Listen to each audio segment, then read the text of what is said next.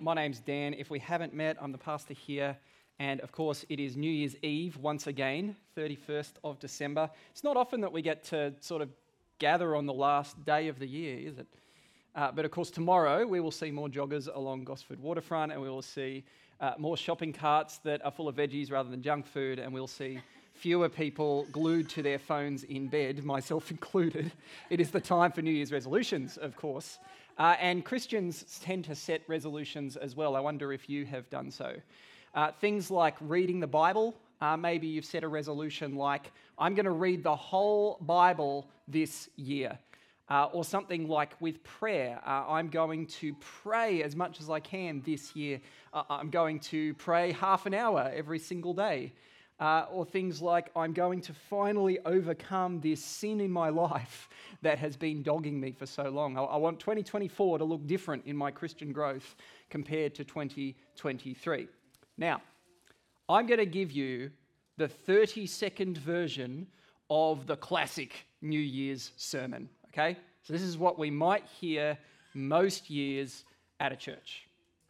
Point 1, New Year's resolutions don't work. We know that within a couple of weeks, the jogging gear is going to be in the back of the cupboard, and the junk food is going to be back in the pantry, and you know the phones, we're going to be back on the phones all the time in bed. We might make it, if we're reading the Bible, we might make it to partway through Genesis, or we might even make it, if we're really good, to the end of Leviticus, probably more the beginning of Leviticus, and then we're going to cop out. This is just what happens, right? New Year's resolutions don't tend to work. We'll be back to our old habits soon enough. So point 2, it doesn't matter what we do, right? If our resolutions are going to fail, it doesn't matter what we do. After all, we aren't defined by what we do, are we? We're not defined by our fitness levels or our waistline or our sense of discipline or our productivity or how good we've been at reading the Bible or how faithful we've been in prayer. We're not defined by what we do. We're defined by what Jesus did for us at the cross. So it doesn't matter what we do. It's about what Christ has done, which means point 3, stop doing more, start believing more. Don't set resolutions. Instead, resolve to look to Christ in faith this year. So there you go. Done and dusted. I guess we can finish. Except, of course, there's a problem with that sermon. Actually, there's lots that's right about it, isn't there? New Year's resolutions do tend to fail. And, of course, life and identity is not about what we do. It's about what Christ has done. That's what the gospel reshapes in us. But there is a big problem. Is it right to say it doesn't matter what we do? Have we got the PowerPoint, Nige? Is that happening? There we go. It doesn't matter what we do. Is that right to say? Is it right to say that it's pointless to set any kind of resolution in life? Is it right to say that God doesn't care how we live? Well, you put it that way and you go, well, of course. That's silly, isn't it? Of course God cares how we live.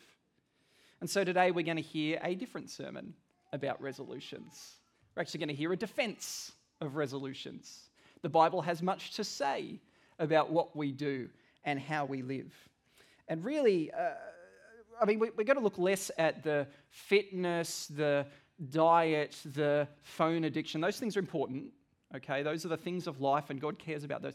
I want us to look more, though, at living as a Christian. How do I grow as a Christian? Should I set resolutions about growing as a Christian? Which really taps into the much bigger question. It's not just how can resolutions be good, how could these be a good thing, but also how can I grow?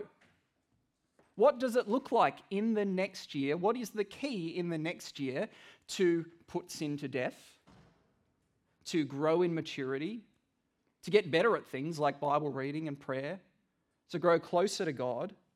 Because I don't want 2024 just to look the same as 2023, even if 2023 was pretty good in terms of my growth in Jesus, right? I want to keep going. It's sort of like the Christian walk is like climbing a mountain, okay? It's steep, and if you're not going up, you're sliding back down, and you're in danger of the rocks and rifts below that threaten to dash your faith to pieces. Okay, we want to keep going up. We want to keep growing. What is the key? How can I experience lasting change as a Christian? That's the bigger question that we're dealing with here. And if you are new to church or you're new to the things of Jesus, then this will be really helpful for you as well, because if you're thinking about following Jesus, then you want to know kind of what you're signing up for, right? Like, what is life going to look like? Before I married my wife and put on this ring, we dated each other for a period of time. We sort of scoped it out. What is life going to look like? So this is helpful for you as well if you're not a Christian. But we desperately need to hear from God through his word on this topic, don't we? We need to be shaped by him. And so let's pray, and then let's open our Bibles. Lord, as we think about these big questions of how we live, what we do, who we are, what this next year brings, then please, Lord, we ask you to expose what's happening in us, to lay our hearts bare as you only can do, to uncover what's going on in our minds, to make it clear to us, Lord, in the way that you do as the good, holy, merciful God that you are. Lord, we submit ourselves to the Spirit's work. In Jesus' name, amen. All right. Daisy's gone, isn't she? So this was going to be a kid's question. Let's just make it an adult's question instead.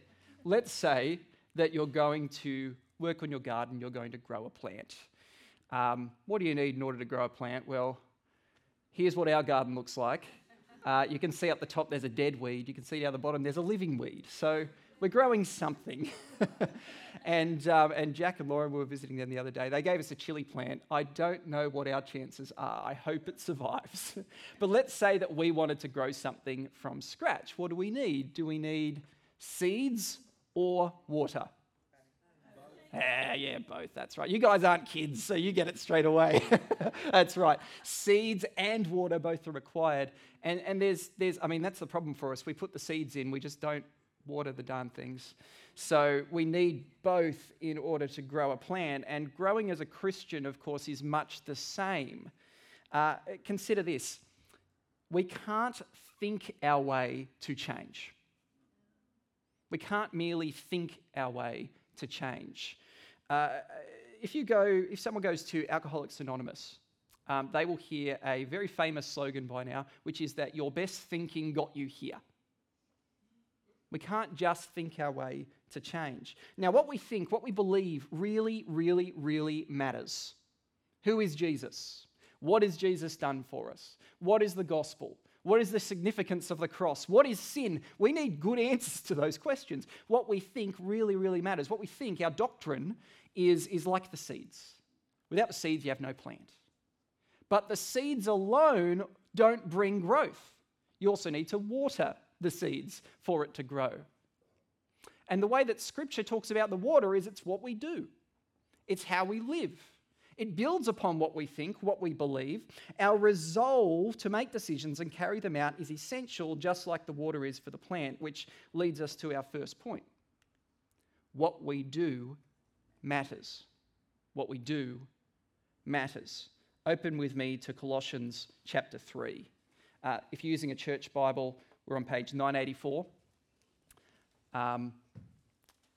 Colossians 3, verse 1 we'll come in at. We're going to start here. We're going to camp out a bit more in Romans 12, but you'll see why we're starting here as we go. So Colossians 3, it's on page 984, verse 1. And you may notice here that Paul begins with a question. Do you see the question mark? No, there's no question mark there, but it is a question. Have a look at how he phrases this. If then you have been raised with Christ, seek the things that are above. Do you hear the question there? Yeah, it's that conditional statement, if then you have been raised.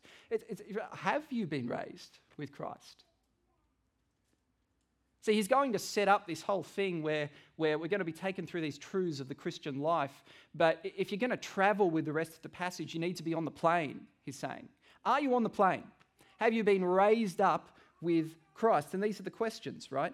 Are you currently trusting in Jesus alone for the forgiveness of your sin? Looking to nothing else, looking to no one else, but trusting in Jesus alone to forgive you for all the times that you and I haven't resolved to do what God commands. In fact, all the times when we've resolved to do the opposite of what God commands. Are you looking to Jesus for forgiveness?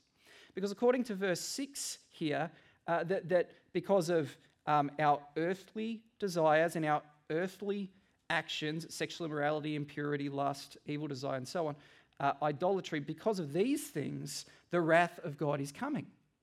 The judgment of God is coming. Hell is coming. But Jesus on the cross turns aside God's wrath. He takes it for us, the sinless one for sinners like us. This is an incredible thing. But he doesn't stay dead on the cross, does he? He rises again on the third day, and he promises that all those who look to him in faith will be raised with him. It's like getting onto the plane. Here's your ticket. By faith in Jesus, you are raised with him. You are in him. And what that means is you are raised to life with a new identity, a new self. And so here's the question. Is that you? You're currently trusting in Jesus. Have you been raised with him? Are you on the plane? If so, here's where the plane is taking us. Verse 1, if you've been raised with Christ, if you're on the plane, then what? Seek the things that are above, where Christ is, seated at the right hand of God. If you're saved, seek. Seek. Seek Jesus.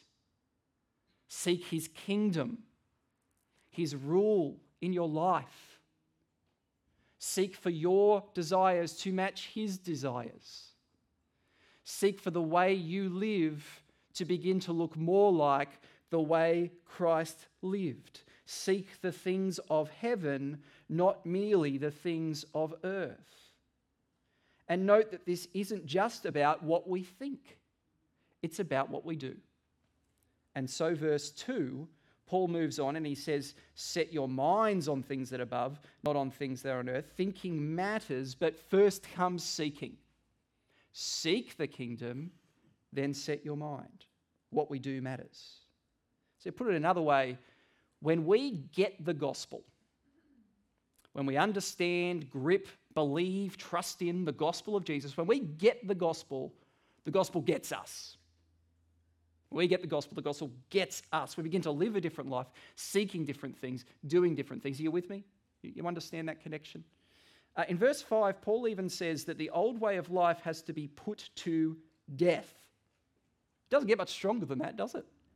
Kill it. Dig a deep grave. Bury it. And to move on from that serious point with an even more serious point, he then builds and gives us some fashion advice. Wait, hold on. That's actually true. Have a look, verse 9. Right? Don't lie to one another. There's the old life.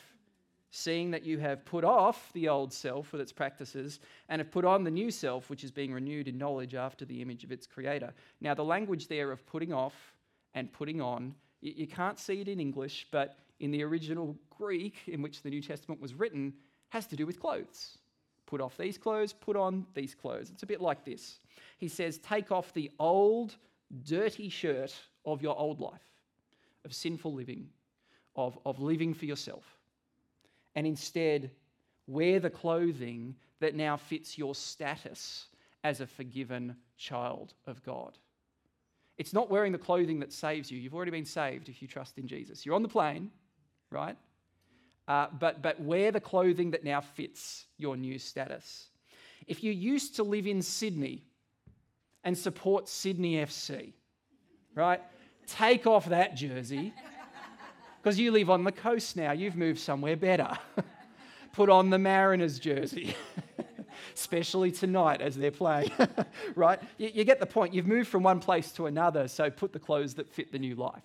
That's what Paul is saying. So for someone in Christ, you put on a whole range of new practices. Verse 12, put on as God's chosen ones, holy and beloved. You've been saved, right? So now wear the clothes. Wear the clothes of compassion, kindness, humility, meekness, patience, forgiveness, and love that binds them all together. What we do matters. It's an extension of who we are in Christ. That's why when Jesus tells parables, his point often is that we must do God's will. Build your life on the rock, not on the sand. Now, who's the one that builds his life on the rock? I'll show you. Matthew 7:24. Everyone then who hears these words of mine and what? Does them. Not merely thinks about them, but does them, will be like the wise man who built his house on the rock. Think about the parable of the sower. It talks about 4 different kinds of soil and the plant that grows from them. Who has the heart like the good soil from which a fruitful and flourishing tree grows? Luke 8:15. Who is the real Christian, in other words? As for that in the good soil, they are those who, hearing the word, hold it fast, which is a metaphor for doing what it says, in an honest and good heart, and they bear fruit with patience. There is a result in their life, you see. Now, the person who says it doesn't matter what we do has therefore missed a crucial biblical truth. They've actually gotten sucked into an ancient heresy called antinomianism. Nomos is the Greek word for law. Antinomianism is anti-law, anti-doing. And what it is saying, well, I've got my ticket on the plane, right? I'm headed for heaven. And so now that I'm on the plane and I'm safe, I can do whatever I want, okay? I can trash the seats. I can go and pull the pilot's ears. I can go and do whatever I want because God will forgive me. I'm safe on the plane, right? It doesn't matter what we do because God's forgiveness is always there. It's a heresy. It's called antinomianism. I'm saved. I've got my ticket to heaven. No. Because it's true that the law doesn't save us. That's true. That in that sense, anti-law is right. But we're not. Jesus cares very much about what his people do and how we live. He wants us to put off the old life. He wants us to then adopt actions that befit the new life we have in Christ. So what does that mean for setting resolutions? What does that mean as we think about how to grow as a Christian in 2024? Well, that brings us to our second point. Our habits matter. Not just our individual actions, but the way that those actions sort of add up, building block on building block, and form who we are and how we live. Our habits matter. I'm going to show you a picture. I want you to tell me what this is a picture of. You got it? I'll give you a clue. It starts with B. That's right. The basal ganglia. You got it. Good. The basal ganglia. Now, I don't blame you. I've learnt this week as well. Now, this is a part of the brain. You can see it there right in the center. That has to do with translating our actions into routines and habits. Okay? It sort of takes the things that we do over and over and over and sort of encodes them deeper in our psyche. And there's a book called The Power of Habit by Charles Duhigg. Has anyone read that book? Helpful little book, secular book, but it's about really how do our habits form who we are and how do we set good habits. That's really what the book is about. He has one little story about a guy called Eugene who fascinated scientists for a good little while. Now, Eugene received, he got a disease that ended up affecting his temporal lobe. So that's the other parts of the brain that have to do with forming memories and accessing memories. The disease hit this. It's normally a sort of disease that just causes cold sores or gives you a cough, but because it got in his brain, it basically destroyed his ability to access any of his memories from after about 1960. This was in the 90s. And also, he couldn't form any new memories. Right? Imagine that. Imagine living that way. Now, he could still walk. He could still talk. He could still write. He could still draw. He could talk about some of his favourite things that he used to do as a kid and some of his work that he used to do on satellites. But forming and accessing new memories just didn't work. Interesting thing, though. He would still do a walk around his neighbourhood every morning. And he'd walk around all the spots that he used to all across his life. Wouldn't get lost. Wouldn't second guess himself. One time a friend joined him on this walk because he's like, how does this work? I just want to see how this guy gets around. So he gets, he's fine. He's doing his thing. He's crossing the road. He's looking for cars, all that sort of stuff. They meet a stranger at one point on the walk, and the stranger, sort of they get talking, and the stranger asks him, "Hey, Eugene, where do you live?" And he goes, "I've got no idea." Only to walk up the next driveway and unlock the door and walk into his house. How did he know where to walk and how to walk safely and even where he lived without really knowing how to do any of those things? How does that work? Well, because even though his temporal lobe was destroyed, his little friend, the basal ganglia, was still totally fine. And so these habits that he built up over a lifetime still were in his brain, and he could still sort of his brain could run him through his habits. What we do matters, friends. Especially because what we do over and over becomes routines, and those routines become habits. They're kind of burnt into our brain. They form new neural pathways. They get encoded. It becomes like a second nature to us, like muscle memory. And God has actually designed our brains and our bodies this way for a good reason. If we could go back one, sorry, Nigel, I just hit the thing the wrong time. Just imagine for a moment, here's the basal ganglia, the way it works, and it encodes our habits. Imagine if you didn't have one of these, okay? And all you could do was the things you were learning right in that moment. Imagine getting out of bed in the morning, having to move every little muscle and tell every little thing in your body to move. Our newborn Zoe, she's learning to move her head at the moment, we put her on her tummy and she moves like this from one side to the other, right? So imagine having to do that every single day of your life anytime you wanted to look from the right to the left. Or imagine if your drive to work, which for most of us is on autopilot, right? Imagine if it was like your first day on your L plates every single day. That's what life would be like without one of these things. And so God has designed our brains fantastically so that we can do things and learn things and they become autopilot, and we can think new things and learn new things instead. Now, it's also a little scary, isn't it? Do you find it a little scary that the things that we do can get burnt into our brain and encoded and become muscle memory? These things become automatic. And it's so scary, I think, because we live in an addictive society, right? Think about the smartphone in your pocket. Think about the streaming catalogue on your TV, the relentless advertising that bombards us over and over, the consumeristic mecca that is Erin Affair or Amazon.com.au, right? All of these things are inviting us to do things that become routines, that become habits. These different sources in our society are trying to shape our choices into habits so that we scroll, buy, consume, believe more or less without thinking. That's why this is so scary. That's why our habits matter. And so God, the one who made our brains to form habits, commands us to be intentional about what we let become habit. This is where our resolutions come in. Come with me to Romans chapter 12. I'm going there with my new Bible reading bookmark, by the way, so there's a bit of advertising for you.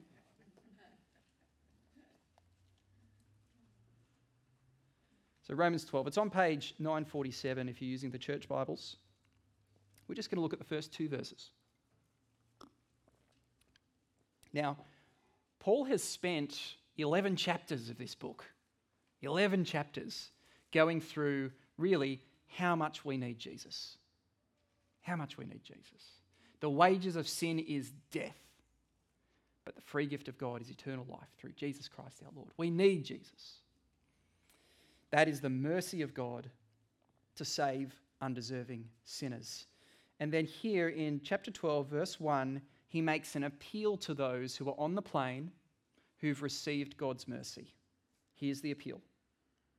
I appeal to you, therefore, brothers and sisters, by the mercies of God, to present your bodies as a living sacrifice, holy and acceptable to God, which is your spiritual worship. Notice the command here. On the basis of God's mercy to you, what do we do in response? We present our bodies as a living sacrifice. Now, not to replace the sacrifice of Jesus, that's impossible, right?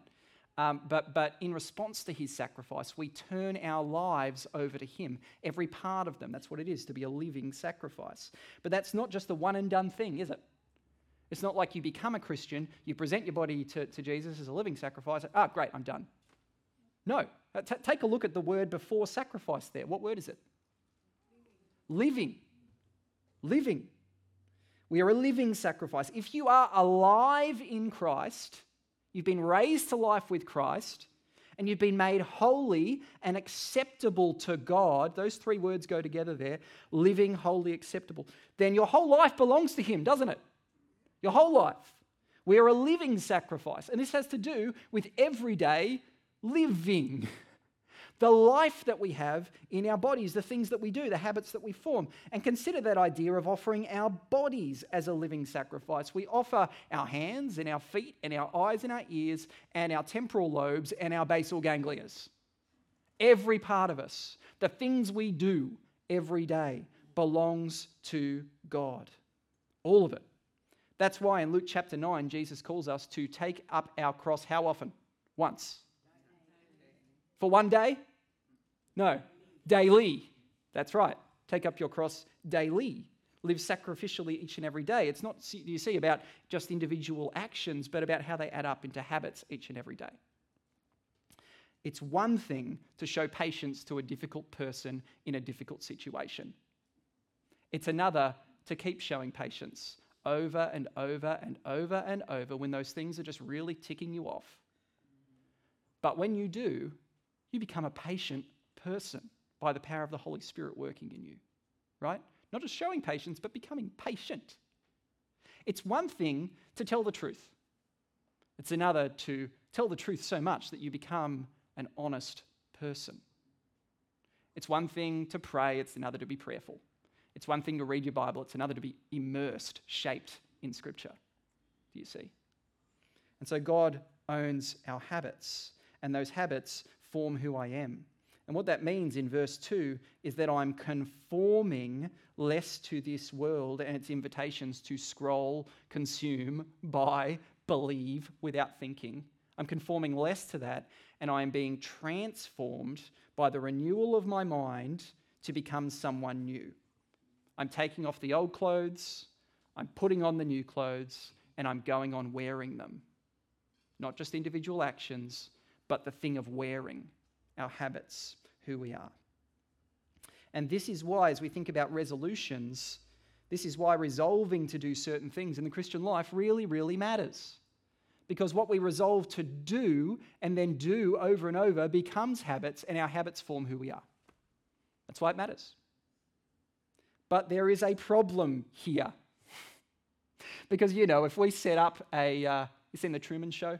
If we set up like a Truman Show style thing in your life, or if we made your home like Big Brother and put cameras everywhere except the bathroom, and we sort of looked at what does a normal day look like for you and I, what would we see? As we think about the habits that we form, what would come up on the screen? And what would people watching think about you and think about me? How many of our habits would be bringing glory to God? How many of our habits would be doing the exact opposite? What do people see about who you are, especially when you have a choice about what you do? If you've got an ounce of self-awareness, then like me, you probably realize there is so much room to grow, isn't there? You can be a Christian for 80, 90 years and still have so much room to grow. So much still to repent of, to chuck a Yui and take off the old clothes and put on the new clothes again. So much still of a gap between what we know and what actually translates into real life. Still so much of a gap between Sunday morning and Monday morning. And that's all of us. I think actually the more you mature as a Christian, the more you realize that there's room to grow. Now, my friend has a 7-year-old son. And for some reason, he's decided recently that pants are optional inside the house. Okay? And so she has obviously, as a good parent, been trying to address that. That's a problem. If that translates into public, big problem. And so, Mum has confronted him about it. Buddy, you need to keep your pants on. And he pushes the pants away, and this is what he says, I kid you not, "This is how I live my life." which I just think is funny. I would want to laugh at that as a parent and be like, that's great, but you've got to keep a straight face, don't you? No. Now, here's the thing. We know the clothes that God wants us to wear, don't we? We know the habits that he wants us to keep going forward in. We know them. He wants us to put on patience and compassion and meditating on Scripture and so on. He commands us to put the clothes on and wear them as daily habits. But like the 7-year-old, we're just really bad at keeping our pants on. We are. Why is that? Have you thought about that? Why is it? It's because of something very deep inside us, actually.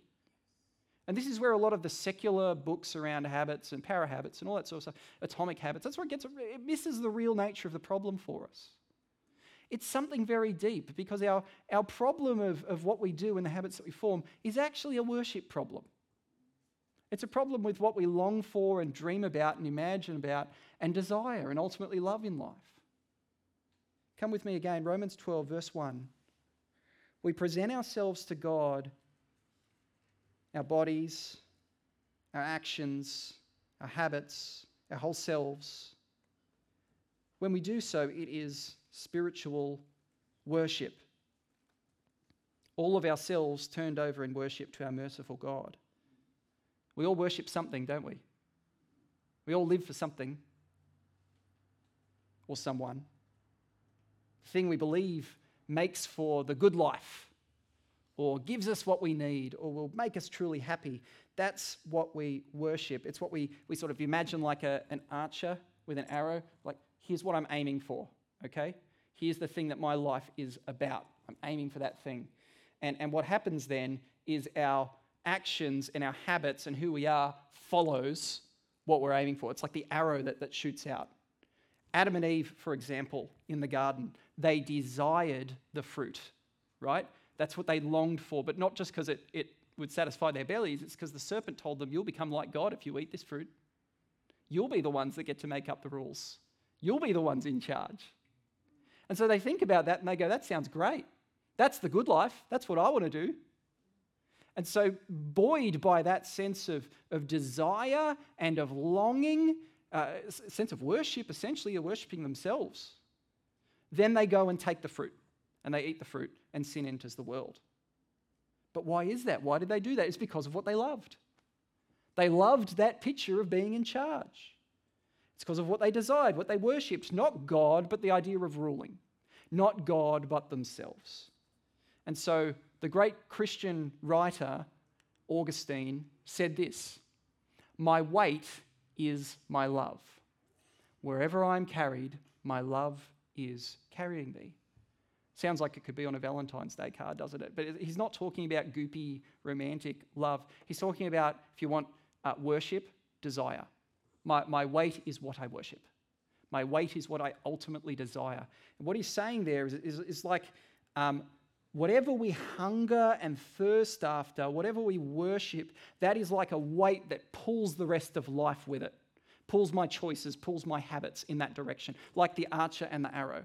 That's what he's saying. Fire goes up, a stone falls down, our actions and habits follow what we ultimately worship or love. And so here's the point. The reason that we keep kicking off our pants and putting on the old clothes instead, failing at godly habits, is because of a worship problem. It's because of something very deep in us. It happens if we've been aiming at the wrong thing, loving and desiring something less than God himself. Now, this is such a deep problem. I hope you get a sense of that, the gravity around this. Can you fix it? Can I fix it? I haven't been able to fix that in myself. Surely you haven't either. And I can't fix it for you. What do we do about this? Well, now we see why the gospel is actually such good news, friends. Which brings us to our third point. God reshapes our resolutions. After all, only God himself can fix the human heart. Only God himself can reshape this worship problem, this deep issue in us. Only he can take someone who desires and hungers and thirsts after and chases after and trusts in and loves everything other than God himself and redirect that life so that it's aiming now at what it was created and saved to aim at and to long for and to worship. And he makes us, he does that by looking at us and in Christ and through Christ's death and resurrection, declaring, you are now a new person. He makes us new, right? A new self. And he does that in at least two ways. More than two, but I'm just going to give you two. First, he gives us new desires. Look again at Romans 12, verse 2. Don't be conformed to this world, right? But be transformed by the renewal of your mind. So God is in the business of transforming us in our minds so that we think new things and we think in new ways. And one of the results of that is with this new mind, we might be able to test and discern what is the will of God, what is good and acceptable and perfect. See, God promises to reshape our minds. 1 Corinthians talks about having the mind of Christ so that we can work out what he wants us to do. How do we live? What are the new clothes that I should wear? He gives us that new mind by the power of the Holy Spirit. But then why would we want to do those things anyway? You know, God might point them out and say, yep, this is it, wear these clothes. But actually we want to stay in the old stinky shirt. You know, why would we want to do his will anyway? Well, it's only if we see his will as good, as perfect, as something that's worth accepting. And so notice the end of the verse here, that we discern God's will, what is good and acceptable and perfect. That by the power of the Holy Spirit working in us, we see God's will not as an obstacle to the good life, but the only way to have the good life. That is the power of God. And it only happens when God himself renews our minds, gives us new desires within us. A desire to do his will because we know it's good. A desire to put on the new clothes and keep them on because we actually love the way they fit. These are the clothes that fit me now in my new self. I'm not trying to fit into Zoe's onesie, okay? I've got clothes that are my size as someone who is in Christ. God is so good to us in this way, giving us new desires. This is part of how he renews us, part of how he reshapes our resolutions. But second, he also gives us new direction. I wonder if you thought about this. The sad reality for someone who doesn't worship God but worships something else, right? Is for relationships or money or success or whatever it is they're throwing their life away. They're throwing their life away, right? It's this precious life that God has given you, making you in his image, just throwing it away. Because here's the way the psalmist puts it, Psalm 115 verse 8. Those who make idols, right, who worship something other than God is what that means. Those who make idols become like them. So do all who trust in them. An idol is nothing, right? An idol has no power. So worship it and you become like it. Live for relationships and you will find just how much people can let you down. Live for money and you will find just how fleeting and unsatisfying wealth really is. There's always someone who's got more. Live for leisure, find yourself restless. Live for achievement and find just how empty success can be. Live for an idol and become worthless, unsatisfied, restless, nothing. But in Christ, God redirects our worship. He takes the arrow, he takes the bow, takes our arms, and moves us in a new direction. He calls us to come and live for the one, the only one who's worth living for, the one who made life, the one who is full of, and in fact is perfection in, truth and love and mercy and wisdom and power and joy, and knows how to give good gifts to his children. And he's the one who invites us, rebellious children who keep kicking off their pants, to come and know him personally and live under him and with him. This is why he sent his son, to forgive us, to clothe us, to make us new, and part of that is giving us a new worship direction. It truly is the good life. And so what this means is that the gospel frees us from false worship, and therefore frees us from the trap of old habits that used to run our lives, frees us to do new things in pursuit of our good God, and to develop new habits that form a new self as we seek after him. New desires, new direction. This is the mighty work of God. So, here's where we end things for today, friends. Resolutions really aren't all that bad, probably, are they? And not just the ones around fitness and diet and so on, but I mean setting resolutions that help us grow in the faith, because what we do matters, and our habits matter, and it's all bound up really in who we worship. These are big things. And the good news is that God himself redirects our worship and so that we can do new things and form new habits that honour him. That really is what Christian growth looks like. Okay? Now, where do we go with this?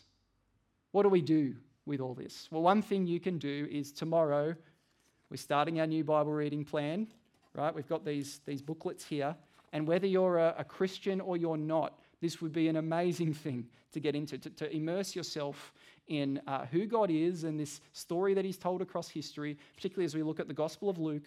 You can get to know Jesus afresh, right? Start with us January 1. We're looking at Luke chapter 1, verses 1 to 25 tomorrow, all right? There's a habit you can start developing. However, I want us to go further than that. And really, this whole sermon, by the way, I've been doing a bit of a naughty thing. I've been setting us up, okay? This has been a setup for the next few weeks. Here's what we're going to look at. We're going to look at some of the core Christian habits that form a growing life in Jesus. And again, helpful for you whether you're a Christian or not. This is the kind of life Jesus calls us to. What does a life shaped by new desire and new direction in our worship actually look like? How can we really grow and keep growing as a Christian? How can we finally put that sin that has been dogging you to death? How can we experience that and the joy and the life that there is in Jesus? Well, habits, as we've seen today, are a huge key. So we're going to look at 3 core habits. They're called the ordinary means of grace. These have been things that Christians have been doing for centuries, and it leads to growth. So we're going to spend some time looking at that. But what I want you to do, if you are up for it, this week, I want you to ask 2 questions each day. And these are questions about our habits, okay? Save yourself the trouble of rigging up Big Brother in your home and Truman Show and all that. You just ask these questions in order to reflect. So number 1, if we can get that there, Nige, please. There we go. What habits helped me grow closer to God today? Look back in the rearview mirror. What helped me grow closer to God? What habits hindered me from growing closer to God today? There might be things that immediately come to your mind. There might be things that are not so obvious. This is the way habits work, after all. They're unconscious. They just run like Eugene going around his neighborhood. We need to intentionally reflect and look back. You could even ask someone who's close to you, hey, what habits do you see in me that you reckon are helping me grow in godliness? And what habits do you see in me that you reckon might be threatening that? Scary question to ask. Good question to ask. So, if you're up for it, over the next week, before you go to bed, here's a new habit. Ask those 2 questions prayerfully of yourself. You can journal your answers if you want. Grab your phone, just record them in the voice recorder. Draw a picture that represents your answer if you want. Tell them verbally to your husband or wife. Text them to a Christian friend. But are you up for this? Are you up for reflecting intentionally? I just think if you do this, you will get so much more out of the next few weeks. Consider what the starting block is, okay? So let's pray, and we'll ask the Lord to guide us as we embark on this journey together throughout January. All right. Lord God, we do, because of your great mercy, we want to bring our whole selves to you. We just reflect that all of us have room to grow. Every single one of us. We have habits that need to stop. We have habits that need to start. We have habits that need to restart. Lord, you know us. You know us inside and out. And so we just bring ourselves afresh before you and ask that you would lead us, form us, shape us. In Jesus' name, amen. In a few weeks, we're going